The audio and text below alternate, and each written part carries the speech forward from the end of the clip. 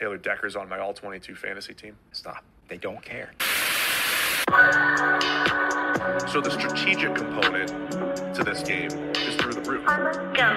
Your predictions, right? Your forecasting in fantasy football into how good is this player?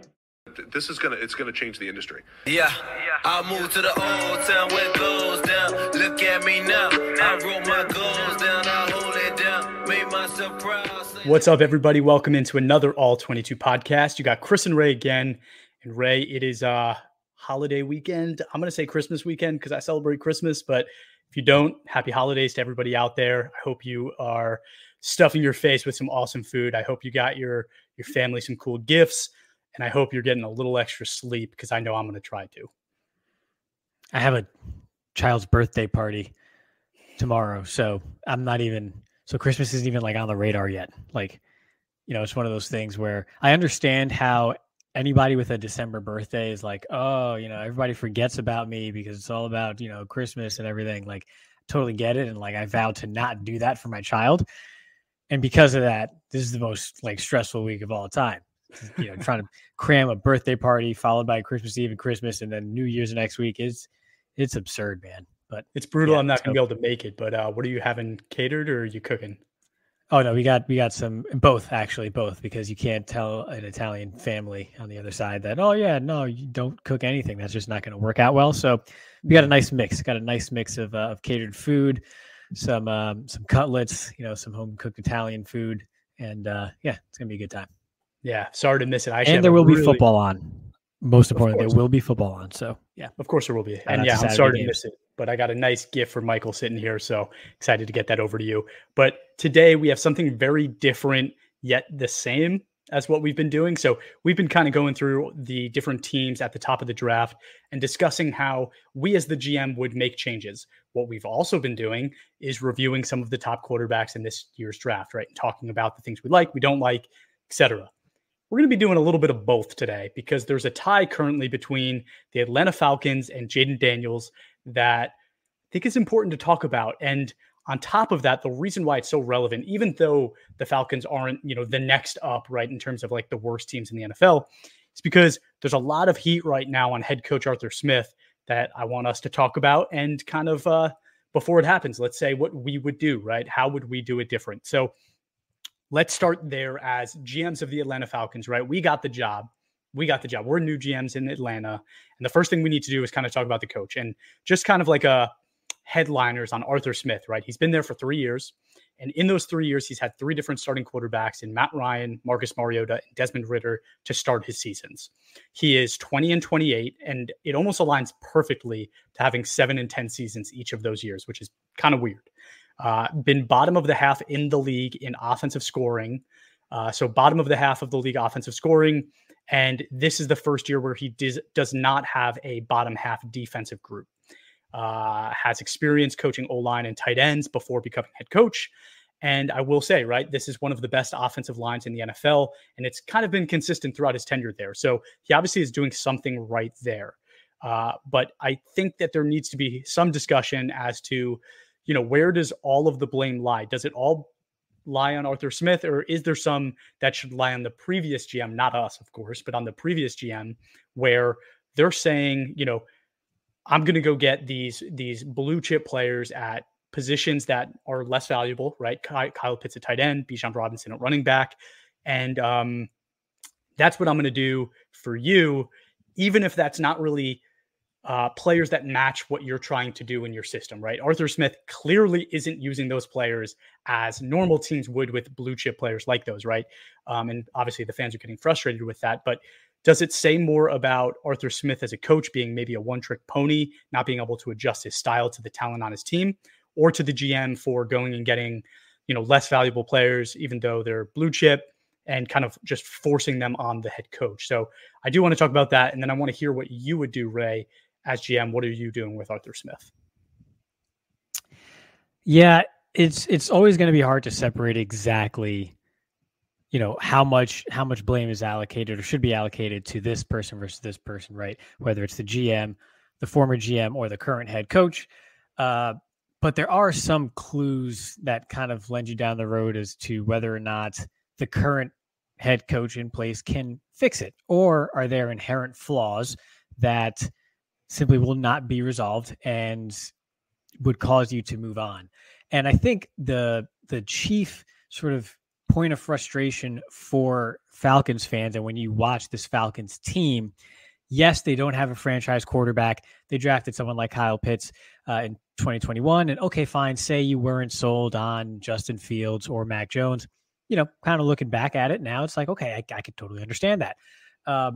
So not having a franchise quarterback aside, right? If you're an offensive head coach, and yes, you mentioned some history with the offensive line, and they have a good offensive line, but Arthur Smith was also a tight ends coach for 3 years with the Titans, and he drafted a tight end in the top 5, and then they don't feature him. They decide to just use him as like this decoy, and it's mind-boggling. And this is nothing that Falcons fans haven't heard before, I'm sure by now. But if you really look at the data, right, because sometimes you watch the games and you feel a certain way as to how they're going, but sometimes that feeling isn't always backed up by data, right? Sometimes emotions are in the way, whatever. If you just look at straight targets, right now, the highest target getter for the Atlanta Falcons is Drake London, wide receiver Drake London, first round pick. Okay, great. 39th in the league when it comes to targets. So your number one wide receiver is only 39th in the league when it comes to targets, below names like Evan Engram and David Njoku.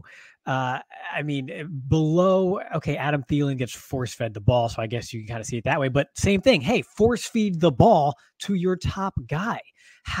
There's no way to justify someone like Evan Engram or David Njoku having more targets than your number one target getter or your number one wide receiver in Drake London. That's just inexcusable. He's also below guys like Elijah Moore, Zay Flowers, Jordan Addison, guys who are not number one targets on their current teams, right? He's below both DK Metcalf and Tyler Lockett. So, that's just, you're not getting the ball to your playmakers. It's one thing if you're targeting your playmakers, but the quarterback situation there is just not good enough and they're not effective targets, but you're not even featuring your top targets to give yourself the best chance to win games. You're trying to always stay a step ahead and be this sort of contrarian by using these guys as just complete decoys, I guess. And like, oh, they'll never see it coming when we, throw an over route to our backup tight end in the end zone. And like, okay, yeah, that might work every now and again, but you're not giving yourself the best chance to win. And I think that is where you look at this and go, sure, we don't have the franchise quarterback, so he is at a bit of a disadvantage, and it may be an unfair disadvantage if you want to call it that, but he is still not holding up his end of the bargain as head coach. And so if you're going to go ahead and look at a quarterback of the future in the coming offseason, I think it's time you basically say, okay, fine, let's bring a new voice in here who, has his own style for doing things, who will feature the talent that we do have in place, because there is talent on the offensive side of the ball on this team. Feature those guys, and then we'll get the quarterback that kind of fits into the system and move into the future that way. So while it's, it hasn't been a great situation for him overall, I think it is time to move on from Arthur Smith. And I know Falcons fans have already been going back and forth on this for weeks, but I'm in the camp where I think the time is right to move on.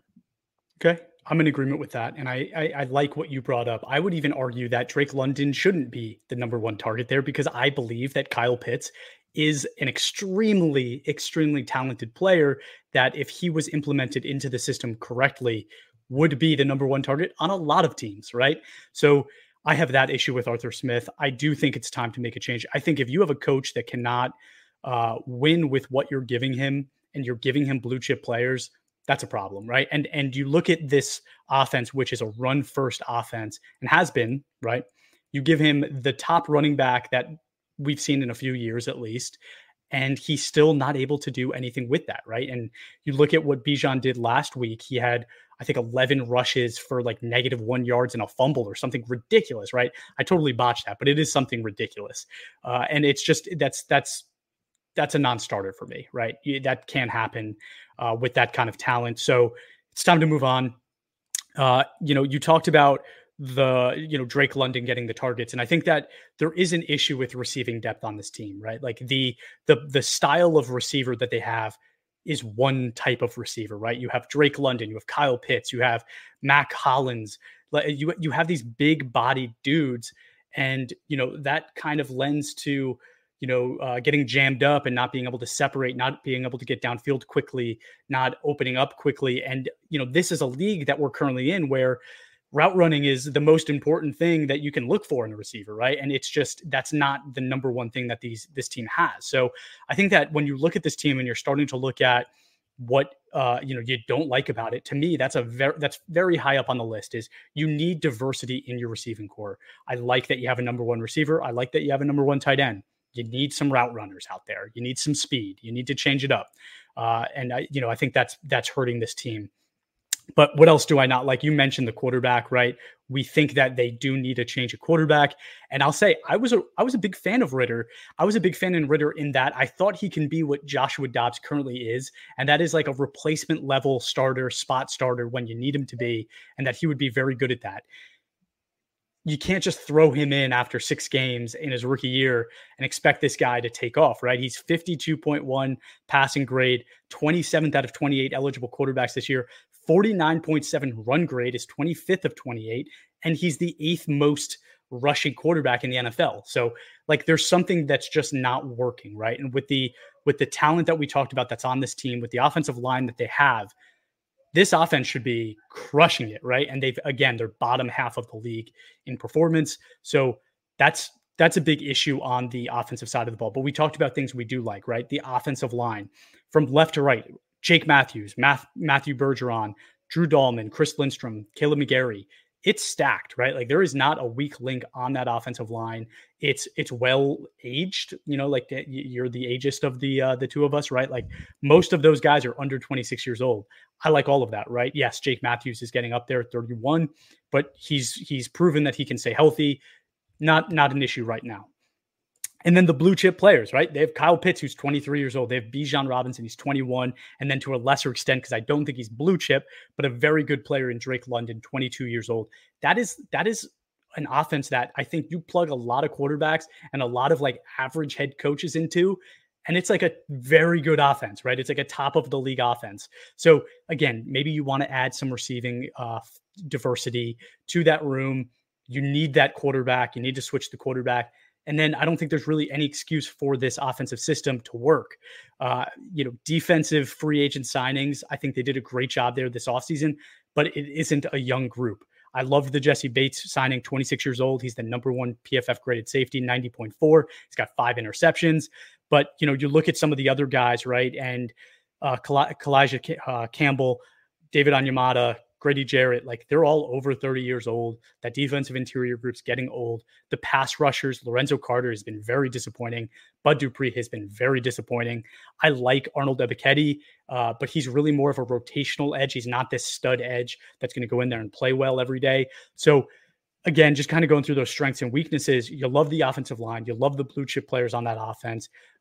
You love the defensive free agent signings, but you need a quarterback. You need diversity in the receiving group. You need better edge play, and you need to get younger on the defensive line. So that's kind of where I'm moving. Ray, before I jump into free agency, is there anything you wanted to add to kind of what you like, don't like?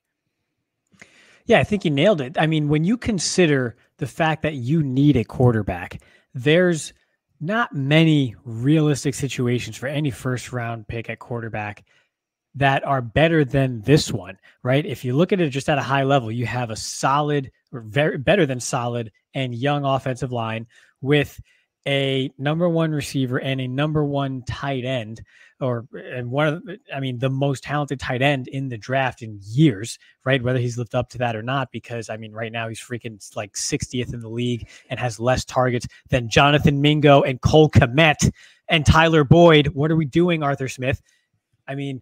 If you gave him some more targets, he would actually live up to that billing, right? But in any event, you have the talented wide receiver, you have the talented tight end, you have the solid offensive line, and you have a great dynamic running back behind him. Sure, you need to round out the receiving core with maybe another slot and then someone to sort of be your second wide receiver, your Z receiver, whatever the case may be. But by and large, if that's all you got to do around a quarterback that you're drafting, you are way ahead of the game compared to 99% of teams in the NFL when they are in position to draft a franchise quarterback. So it really is one of those deals where there's not a lot of maintenance to be done on the offensive side of the ball once you bring in your quarterback, which is exactly what you want.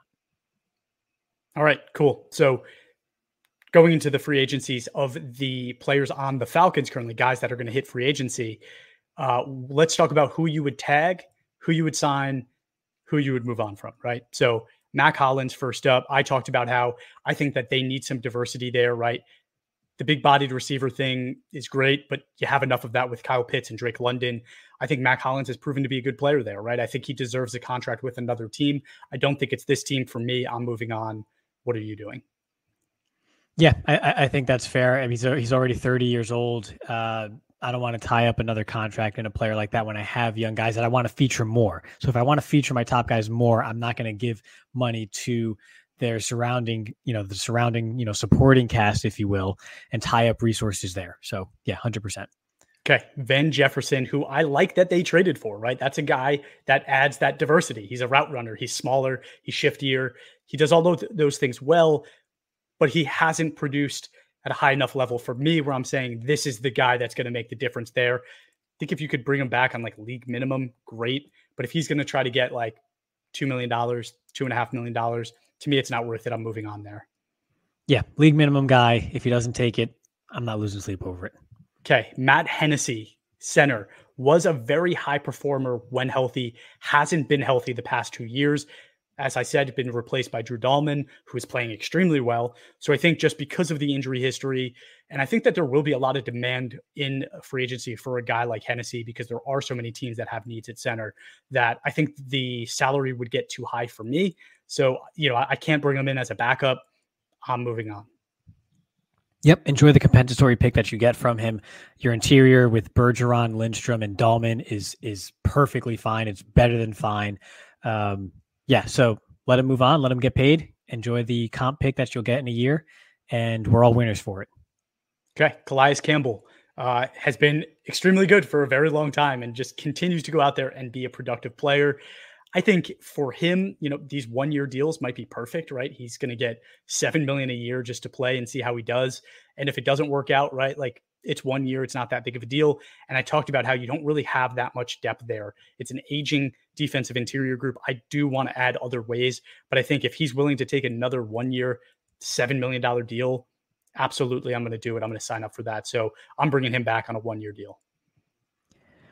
I'm going to see what's out there and see if I could swing big in free agency for a defensive lineman first, only because you're asking me to sign what's going to be a 38-year-old player, and you know me. So that is not going to be my first choice at all, ever. But yeah, I mean, if he were to come back, a 1 year deal is what makes sense, which at this stage of his career, like you said, that's what you want. That's what he's going to garner. So either way, it's one of those that can go either way, but I think I take a big swing first in free agency before I go ahead and say I'm bringing back Calais Campbell for sure. Right. Okay, perfect. And the other two guys are guys that, I like what they did, right? Bud Dupree, Jeff Okudah. They went and got these guys that are highly talented guys that have underperformed, took a chance. And I don't think either of them really worked out. So I'm moving on in both situations, but I commend them for taking that shot. The previous GM, props to you. You did a good job doing that, but I'm moving on from these guys. What about you? Yeah, whatever. Yeah, sure. Great. Okay. Free agency, right? Now we're going to real free agency. The Falcons currently have $50 million projected in cap space. I brought back Calais Campbell, so I'm down about $7 million. So I got about 43. But Ray, the conversation kind of throughout the past year has been, did they go and make a move for Kirk Cousins, right? Like that's kind of been what people have been throwing around. I think, there's an argument to be made for it, right? He's a veteran that gets the most out of good players. You talk about like being a fantasy owner, right? And you got to love the production you've gotten from Justin Jefferson and Jordan Addison, Dalvin Cook, right? Kirk Cousins has absolutely made the situation better, I think, right? We haven't seen it without him, but I think he's made it better. He can go to Atlanta, and I think the offensive line is better. The weapons aren't as good, but maybe he can get the most out of them like he did in Minnesota. But for me, I don't see a proven winner, right? He hasn't taken that team to the next level. So for me to say, I'm going to spend $30+ million on Kirk Cousins for this year, right? That's basically 75% of my free agency budget on one player that I'm not sure is going to get me to the next level. I have a really hard time doing that. And I think there might be some better options, but wanted to hear from you first. Do you think Kirk actually makes sense for the Falcons? If you take out the human element of this, he kind of does. The problem is when you have a new head coach, a new regime, you want to put your stamp on things. And bringing in a 35, 36-year-old quarterback, that's not a long-term solution. Coming off of an injury on top of that, that's not putting your identity or your stamp on anything, right? Unless whoever you bring in has a long-term connection with Kirk Cousins, and it's one of those deals like you had with the Jets with Aaron Rodgers and Hackett. So nameless, faceless, just sort of shadowy figures out there on a football field, it does make sense, but it also does carry risk. Yes, Kirk Cousins has been playing the best football of his career the last couple of years. He's been phenomenal. But like you said, he hasn't gotten over the hump. And look, just because Tom Brady did it and Aaron Rodgers was doing it doesn't mean that everybody all of a sudden now is just playing quarterback at a high level until they're 40 years old. And he's already going to be 36. So I don't think for this team, I mean, like you said, the offensive line, these key pieces are under 26 years old. Drake London is, I think, like 22. Bijan Robinson, 21. This is a young team on offense. And while you could say, well, then you bring in a vet for someone like that, when you're in position to draft your franchise guy, you take your franchise guy and you have a core as opposed to young players and then the parent in the room, the adult in the room. So it does and it doesn't, but I don't think that's the preferred course of action here. Okay. All right. So I think there are a couple other names that would be fun to throw around at the quarterback position in free agency. And I was thinking how fun would it be to watch this current Falcons team with Jameis Winston, right? Like a guy that's going to just throw so many YOLO balls to Drake London and Kyle Pitts, right? He's going to trust everybody to do their job. So I was thinking about that and I'm like, Jameis would be a lot of fun. I definitely don't want him as GM, right? I'm just burning my career up if I go and get Jameis, but it would be fun. Sure. Yeah. Lots of fun. Sure. If you're not on blood pressure medication already, sure. Right. All right. The other guy that I realistically would, if I'm Atlanta, I would put like my team, I'd get my team together. I'd go on the road, I'd visit his family. I would do the whole cat show. I would go to Baker's house and I would try to get Baker Mayfield to leave Tampa and come to Atlanta because I think Baker has proven that he is good enough to be a top performer in the NFL with the right team in the right situation. I think you look at the situation in Tampa and the situation in Atlanta, and it's not that far off, right? Like I think, the weapons in Tampa, probably more mature, probably a little bit better, but the offensive line in Atlanta is definitely better. And I think, it probably balances out, right? And so you think you get this quarterback that's still young, right? And maybe you give him 3 or 4 years, you give him, or maybe you give him 2 years, right? Prove 2 years with maybe an option third year, something like that to bring in Baker.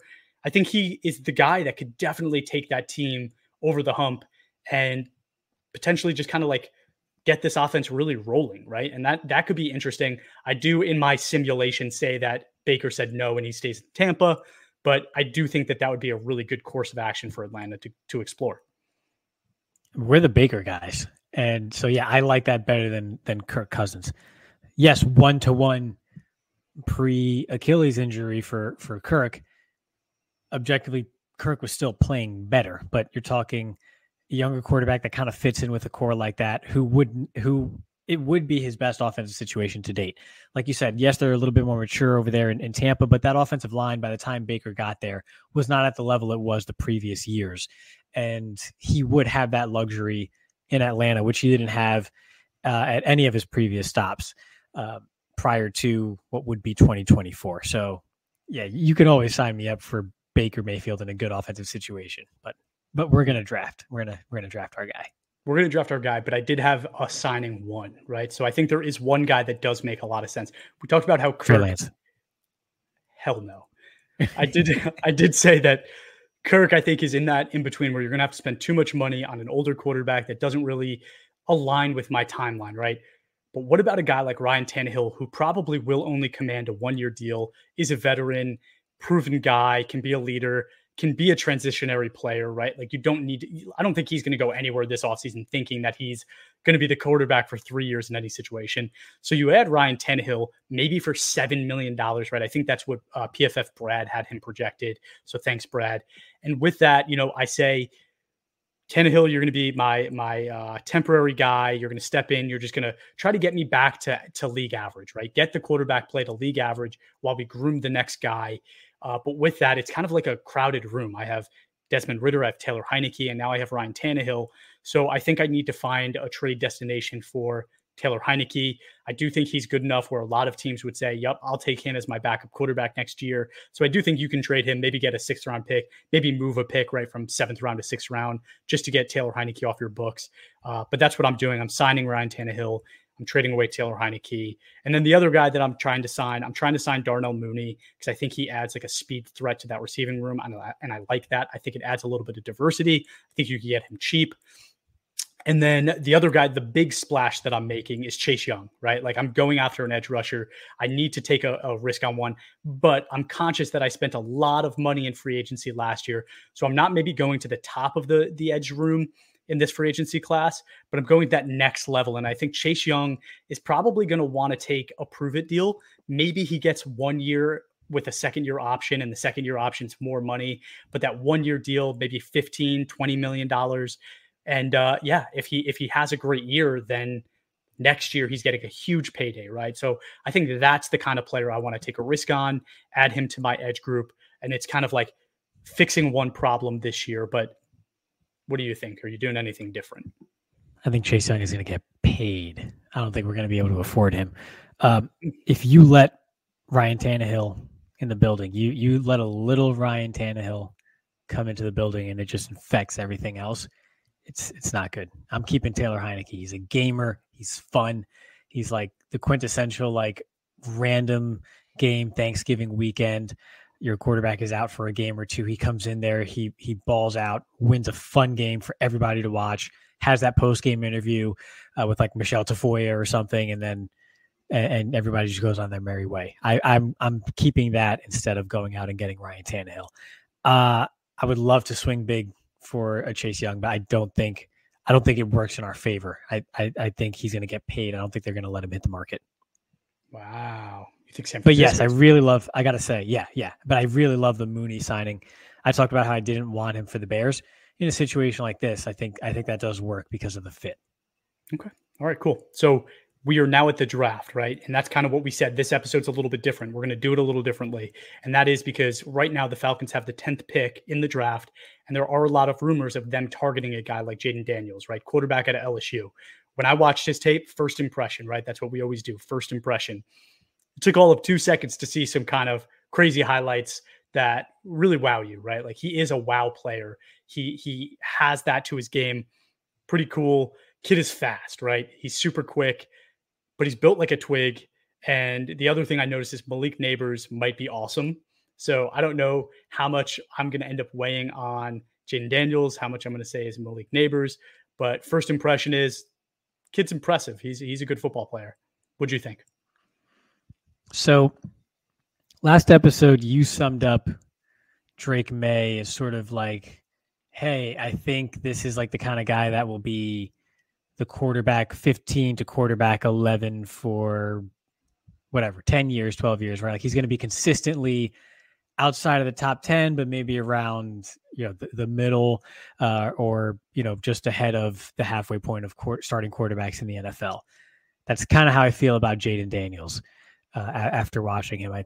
That was my takeaway from him. I think a lot of people, a very popular comp, if you will, if we're just going to go straight to it, that's going around out there is how he's the closest thing to Lamar Jackson that we've seen at the position in a while because of his mobility.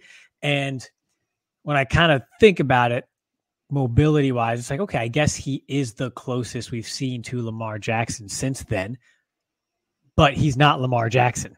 And I think at this level, only Lamar Jackson is able to do what he does against NFL players the way he does it. And if you're just close to that, that doesn't quite cut it when it comes to how people think that level of mobility helps. You have to be Lamar Jackson mobile to really sort of reap the benefits of what he brings to the table. And since Jayden Daniels is not quite that, and that's kind of evidenced by some of the huge hits he's taken, because he's just missing that last little bit of elusiveness to just keep himself from getting destroyed every now and again. But I noticed that, especially after watching Drake May, when he leaves the pocket and he enters mobility mode, it's to run. It is not to throw. He does not throw on the move like the other two quarterbacks that we've really dived into lately with Caleb and Drake May. It is much more, okay, if he tucks it and he breaks the pocket, he's running. Every now and again, yes, if there's no player, he throws it, but it is not at the same level of those other two quarterbacks that are perceived to be above him in the draft right now. So I think some people are overrating the mobility aspect to his game when they project it into the pros. I don't think it's going to be as dynamic as Lamar Jackson or as helpful unless he continues to evolve the other parts of his game that we're going to get into that are separate from just he's really athletic and is 6'4", 210 and can pick up first downs with his legs.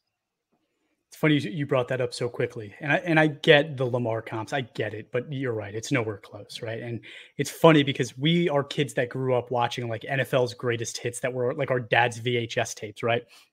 My dad used to play them on our bus rides to football games. Like it was Dick Butkus smashing people, twisting people's heads, guys like that, Jack Ham, Jack Lambert, just mean mother effers, like doing crazy things. And you watch Lamar sometimes, and like, I love Lamar, so please don't take this the wrong way. But after like the third time you make somebody miss, you're just waiting for him to get demolished, right? Because that's what the NFL is about, right? It's like the big hits are fun. This happens to Jayden Daniels, right? Like he is the guy that like you're waiting. He has a whole highlight tape of him just getting destroyed. And it's fun to watch, but it's also very concerning. And it is what separates him so much from Lamar, because that does not happen to Lamar. Lamar is so elusive. He is the guy that does not happen to. So yes, there's a big gap between the two. But I think even from a quarterback perspective, there's a big difference because I think their arms are very different. Jayden Daniels does not have the power that Lamar has. I think Lamar is could be the complete pocket quarterback if he wanted to be, at least from a physical standpoint. And I think Jayden Daniels doesn't necessarily have the strong arm that a Lamar has. So there is a step down there.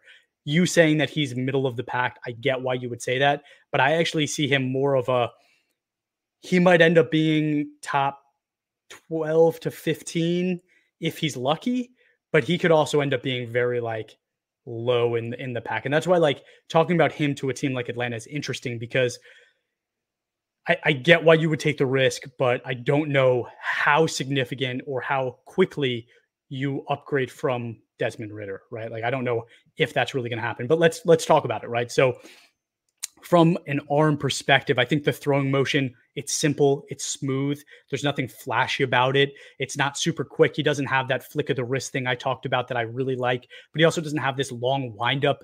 It's just, it's a nice throwing motion. There's nothing to brag about. There's nothing to complain about. It's smooth. It's simple. It's great.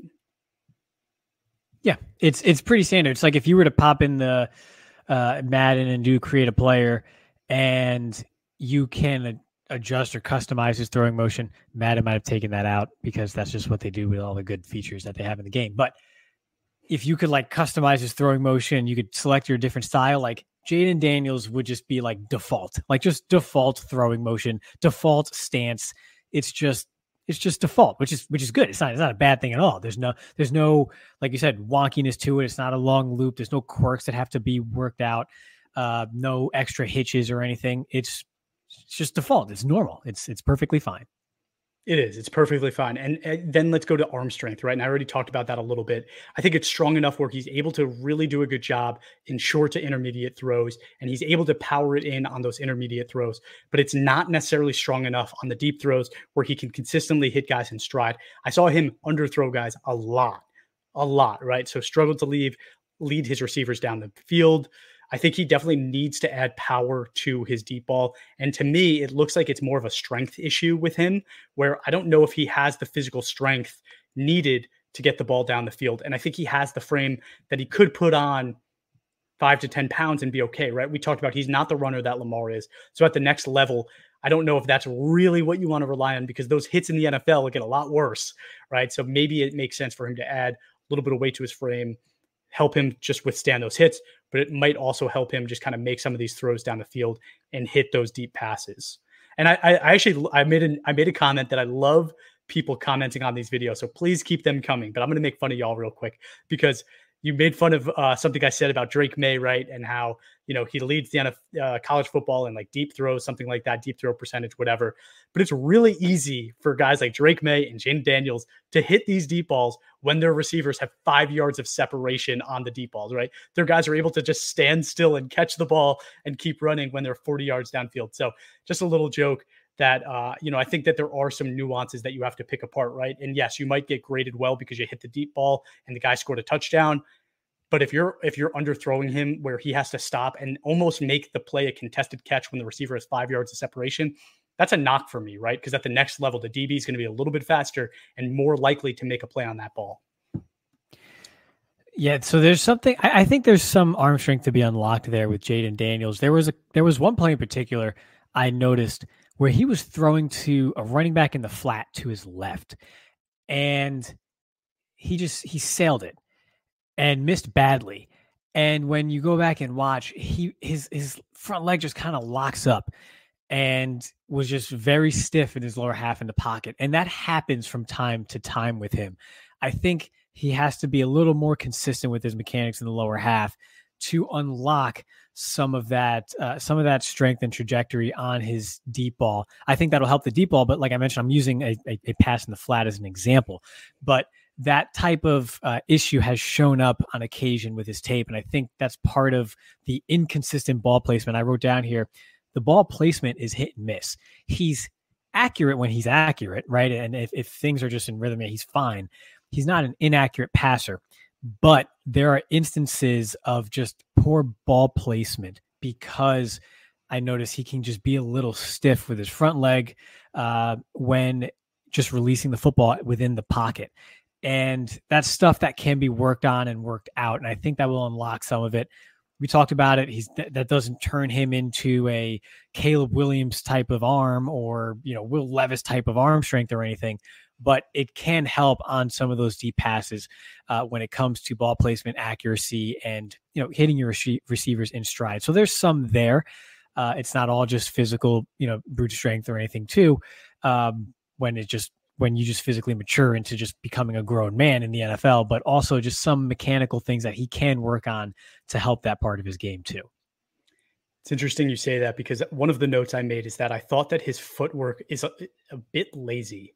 Like, it's almost like he's so relaxed, which I like that he's relaxed. I think it makes him very smooth.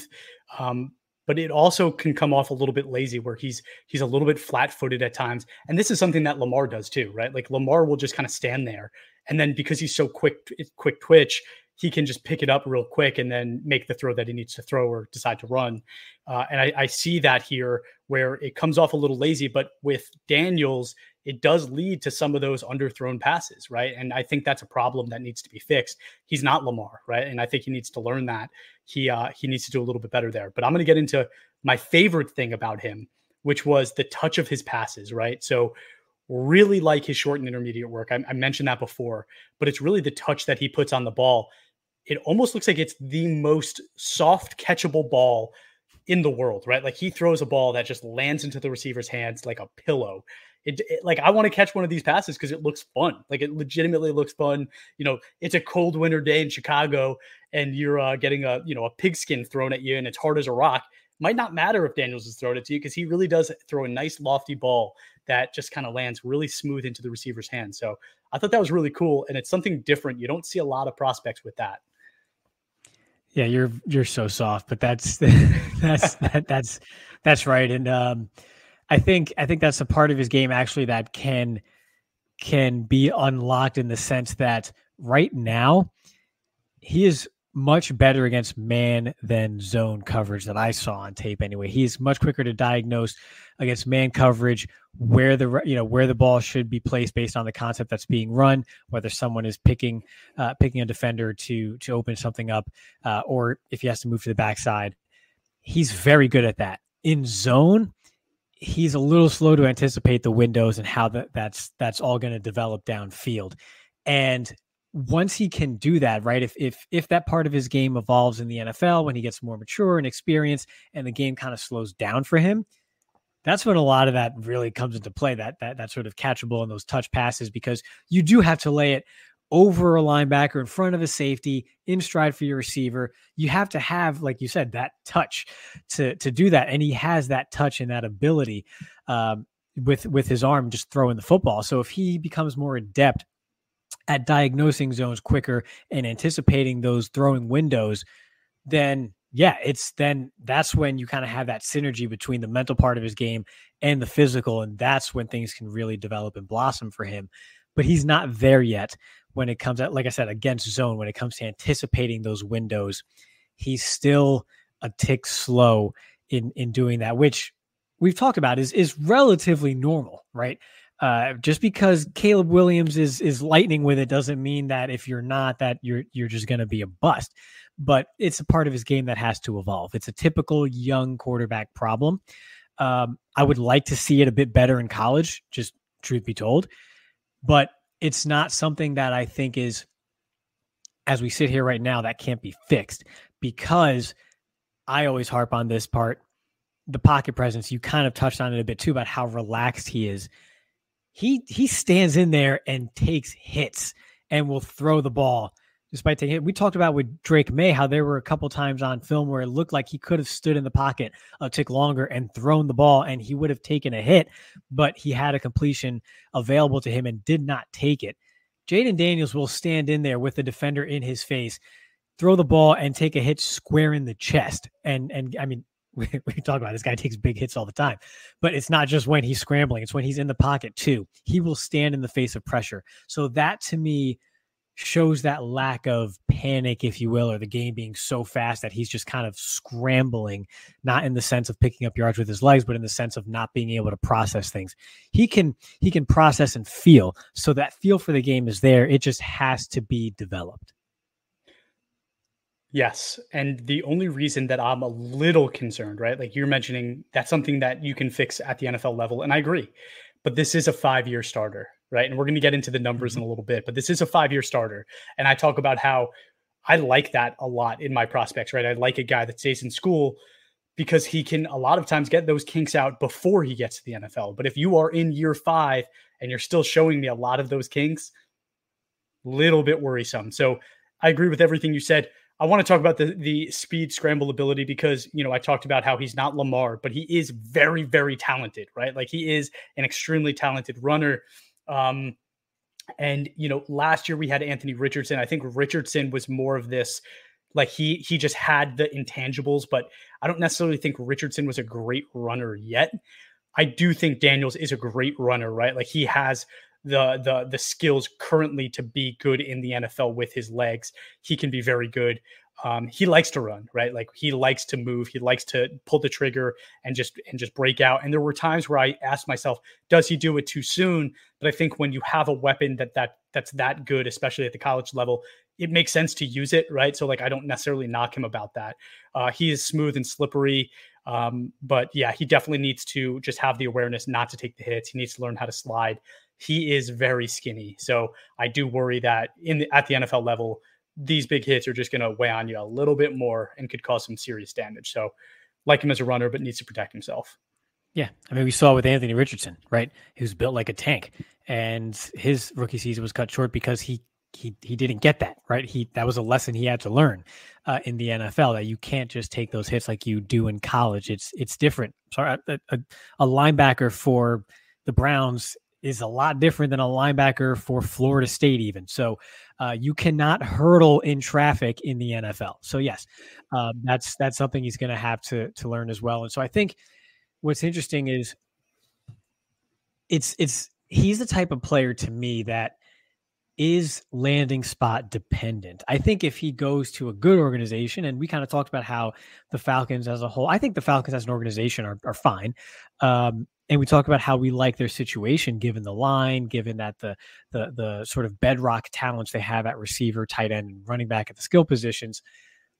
I think that's a good landing spot. I think the type of player that he is, with some of the flaws or weaknesses in his game that need to be improved coming into the league, if he goes to a place like a Washington, I'm nervous. Or, I think he has to be in a situation where he's going to get some protection. He's going to have some big targets to throw to early on and a running game to lean on, so that the other elements of his game can evolve. I think if a lot is put on his plate and he's in kind of a, mixed match situation that maybe has, a good player here and a good player there on offense, but nothing really solid like a team like the Falcons has that we're talking about today, that would be worrisome, because his flaws are the type of flaws that can doom a prospect if they are not in a good situation. And we've seen that in the past. For sure. I don't know if there are a lot of situations that I like, right? No, like it's a minefield. Yeah. Like if you're taking a quarterback early, it's going to be rough. And the Falcons are one of those unicorn situations that work for a lot of these prospects. Let's jump into the numbers, right? I mentioned he's a 5-year starter. He's 23 years old already, just turned 23 though. So he will play next season at 23. And, he's really been a phenomena in that, like, 5-year starters are rare, right? Like that doesn't happen every day. So, something I really like. 29 big time throws this year is good for 4th and 5th fewest turnover worthy plays with 7. So those numbers are great. But the other phenomena that he has is that he has literally progressively gotten better every single year. He's not a guy that was good right away. He took time. His first 3 years were at Arizona State. It wasn't great. He depended on his legs a lot. And then he comes to LSU, and the last 2 years have been better, but he's gotten better in every year that he's been in college. 11.5 yards per attempt is first overall, and 40 touchdowns is tied for first. So really good numbers there. His average depth of target is 10 and a half yards, which is plenty good enough. We talked about this with Caleb Williams. His sack to pressure rate is too high. Jayden Daniels is as well, 20.2, way too high, but 2.91 time to throw is very solid. We'll take that. And then the 1,200 rushing yards this season and 10 rushing touchdowns on top of what he did with his arm. He had 3,800 passing yards and 28 or 40 touchdowns. Like, that's incredible production from your quarterback.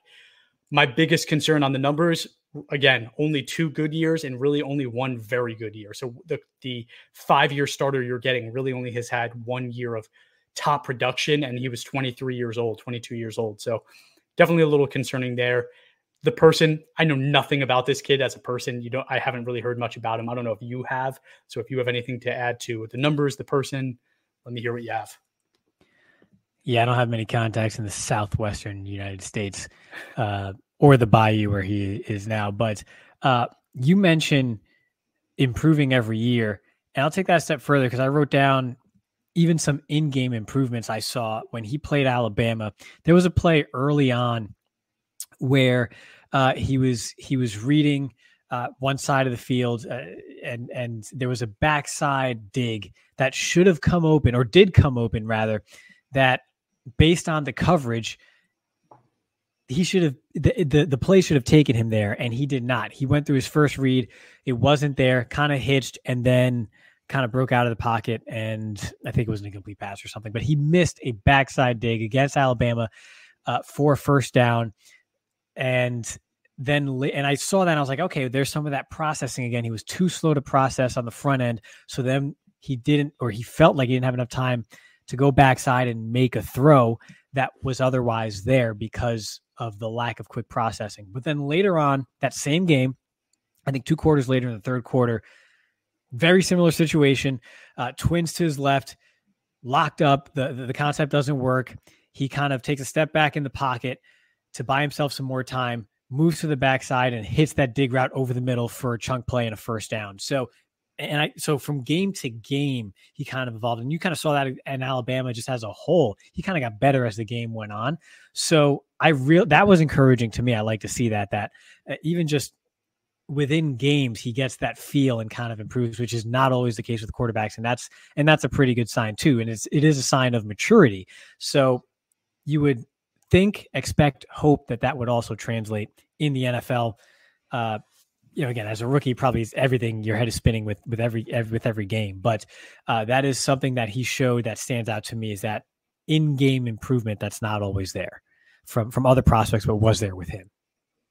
Yeah, and that shows the level of intelligence that he has. And it's something that, you kind of start to expect from a 22-year-old quarterback. So very interesting there. So I think it's time, right? We are on the clock as the Atlanta Falcons at pick 10 with what we said. Are you taking Jayden Daniels? Yeah, but the clock ran out 15 minutes ago. We've been talking about it for too long. But yes, I think at 10, you're the Falcons. It's an easy fit here. Yes, you need an edge player. Chop Robinson in this simulation was still on the board, but we went ahead, get your quarterback, Jayden Daniels.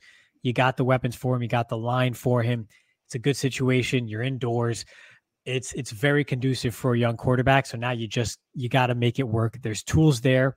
There's work to be done, but that's what you get paid big bucks for. So yeah, we're taking Jayden Daniels 10th overall.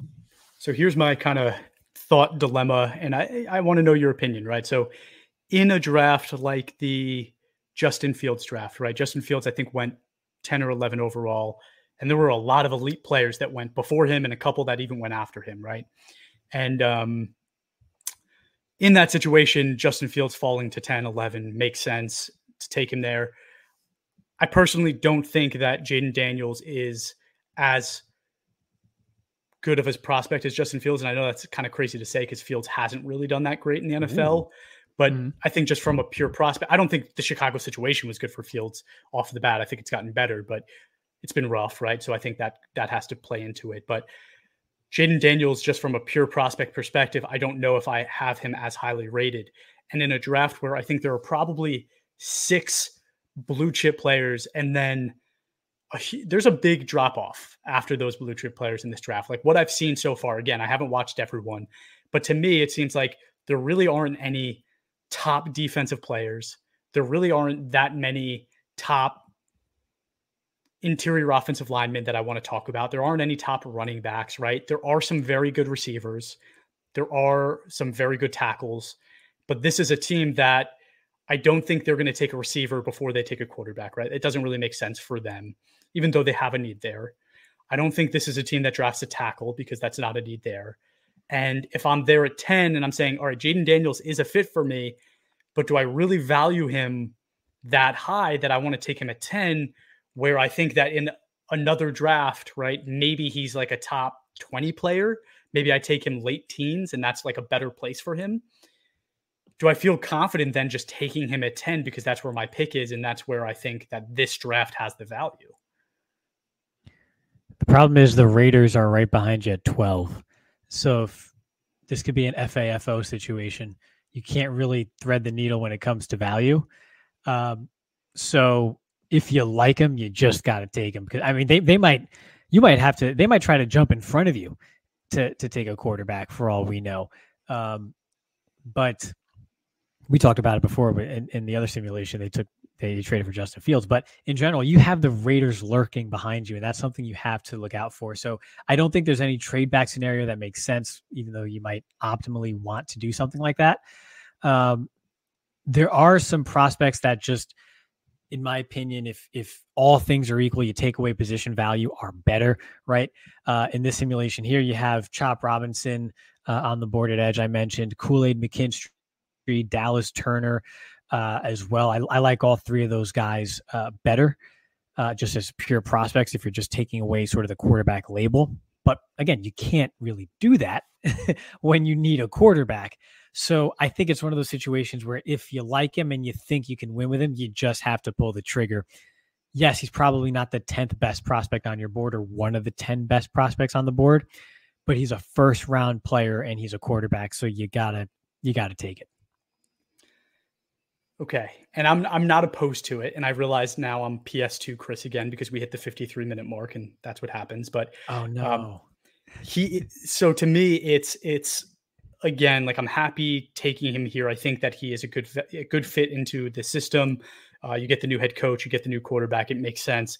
I also see this alternate universe where I say, if another team wants to trade up to this pick, I would love to trade back, right? Because I haven't watched Michael Penix yet, but I think that there could be potentially a fit there, right? And he might be a guy that's available a little bit later.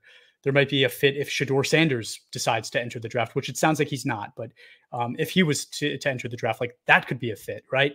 So I think there are these other players that might be available later that I'm saying, is Jayden Daniels that much more of a sure thing? Is he that much better than? I don't know yet. I'll watch Michael Penix and I'll let you know.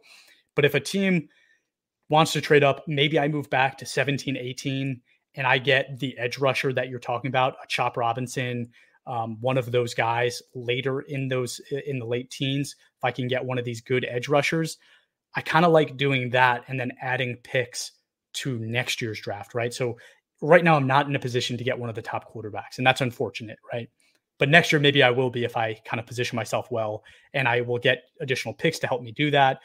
And I know that's kind of been a common thread, like I've been saying, even with like the Patriots, is to do that. But if I'm not in love with a quarterback, I do not like just putting it, like forcing a fit. I do think there's a fit here.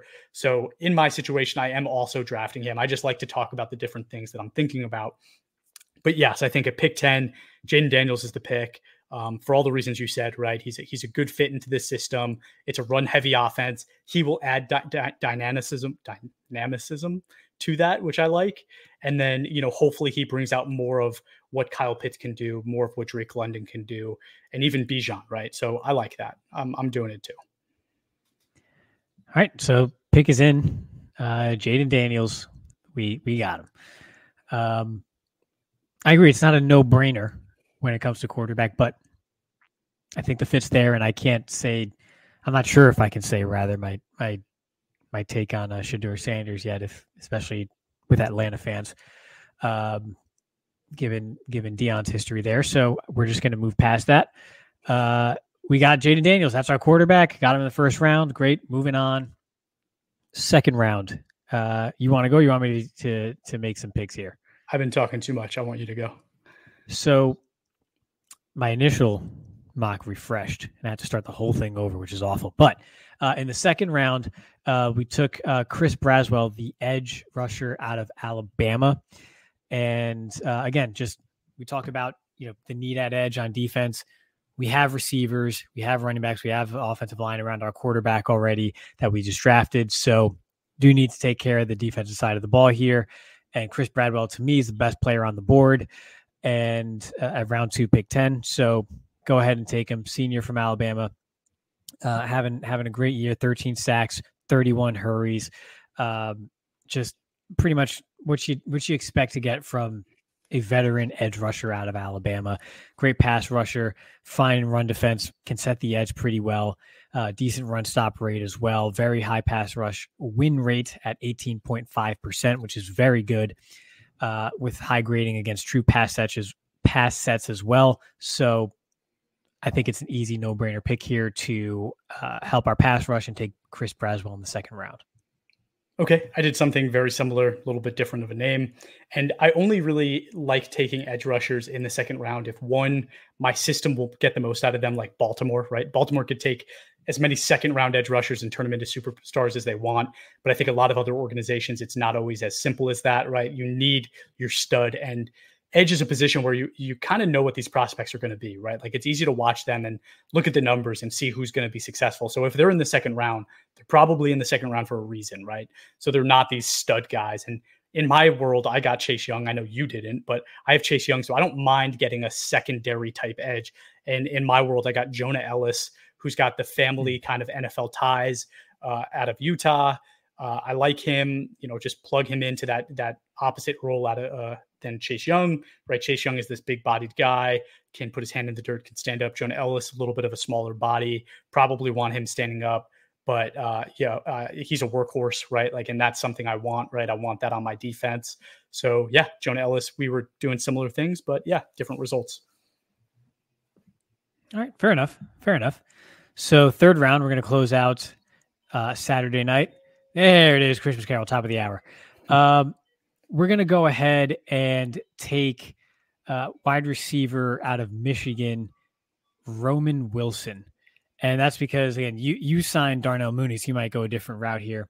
But I really like Roman Wilson here in the third, not the most dynamic weapon, receiver, athlete, whatever you want to call it, not a game breaker, but that's not what we need. We need a nice secondary option who's dependable, can make some plays, has good hands.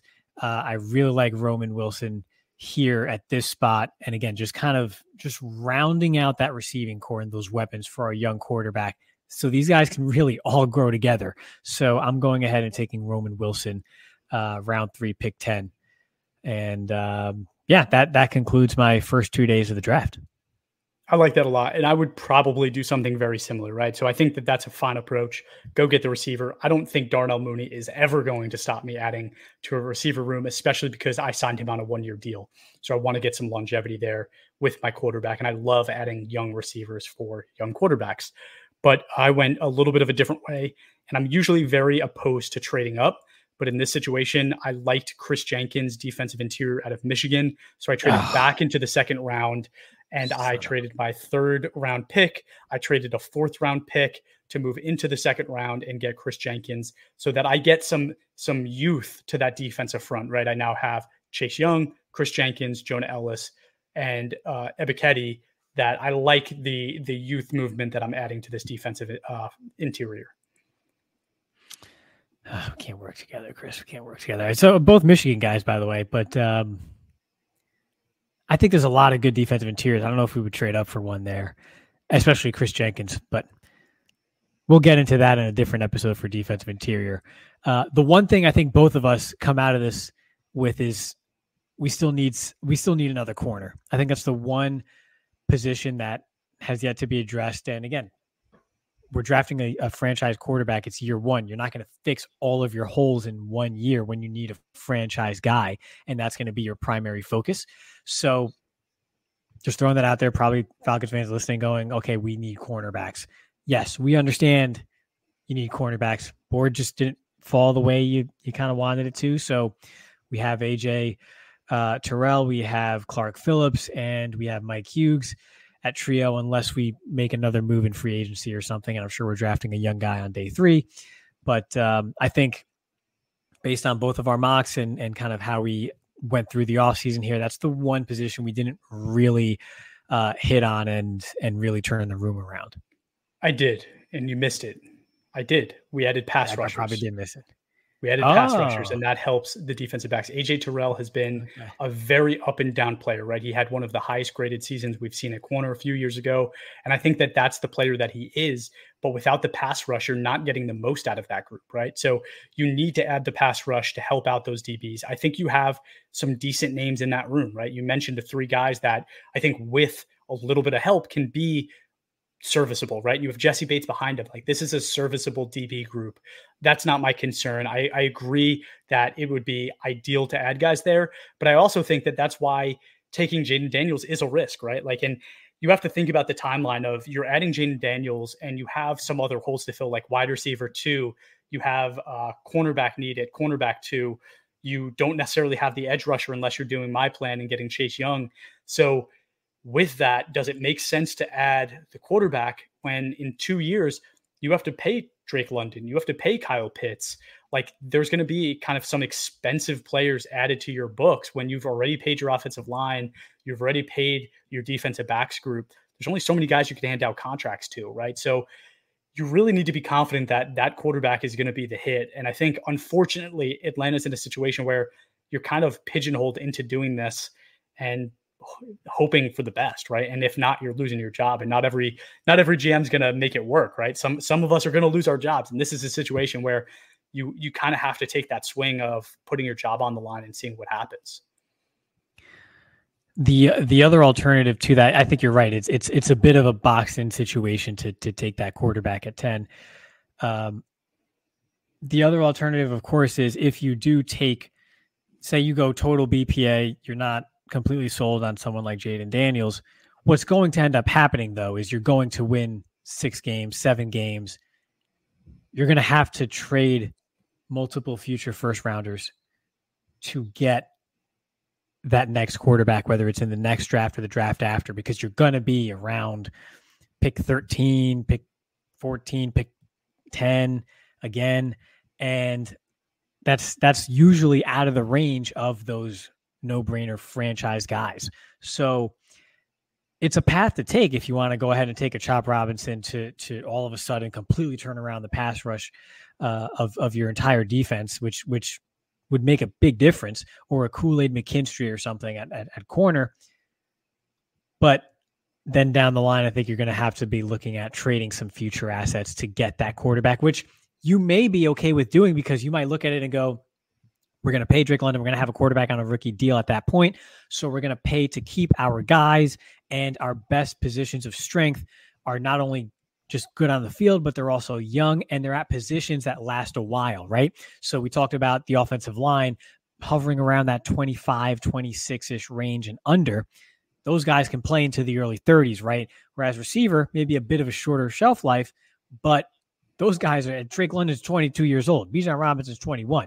So you can sort of look at that and say, okay, we can keep our guys and we can weather the storm. We don't have to add premium picks to this side of the ball if we do make moves to then get the franchise quarterback, say in 2025 or so. So let's go ahead and make those premium defensive selections now with a plan to go ahead and make that move for the franchise guy next year and then hold on to our offensive guys. So we basically, fill up or fill out both sides of the ball before plopping in the quarterback and then just keeping our own. That is another option that is viable if you play it right. But again, it is tough because you're probably looking at giving up 3 first-round picks for your next quarterback. And then you really have to hit at that point. I think there's a world where I would be okay with this team trading up for Drake May, right? I talked a lot about Drake May not fitting with the Patriots because they have so many holes. Atlanta doesn't, right? They have some holes like edge rusher and maybe cornerback 2 and receiver 2. But if you were to add a guy like Drake May, I think that situation could make a lot of sense for him.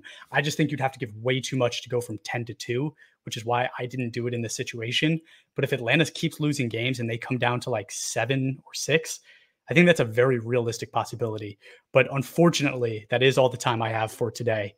So everybody, thank you for tuning in. If you haven't yet, please give us a follow on Twitter, Instagram, Facebook, and TikTok at all22_PFF, and leave us a review wherever you watch or listen to your podcasts. And thanks for tuning in. Have a great holiday. Good luck in the conference finals. On the go.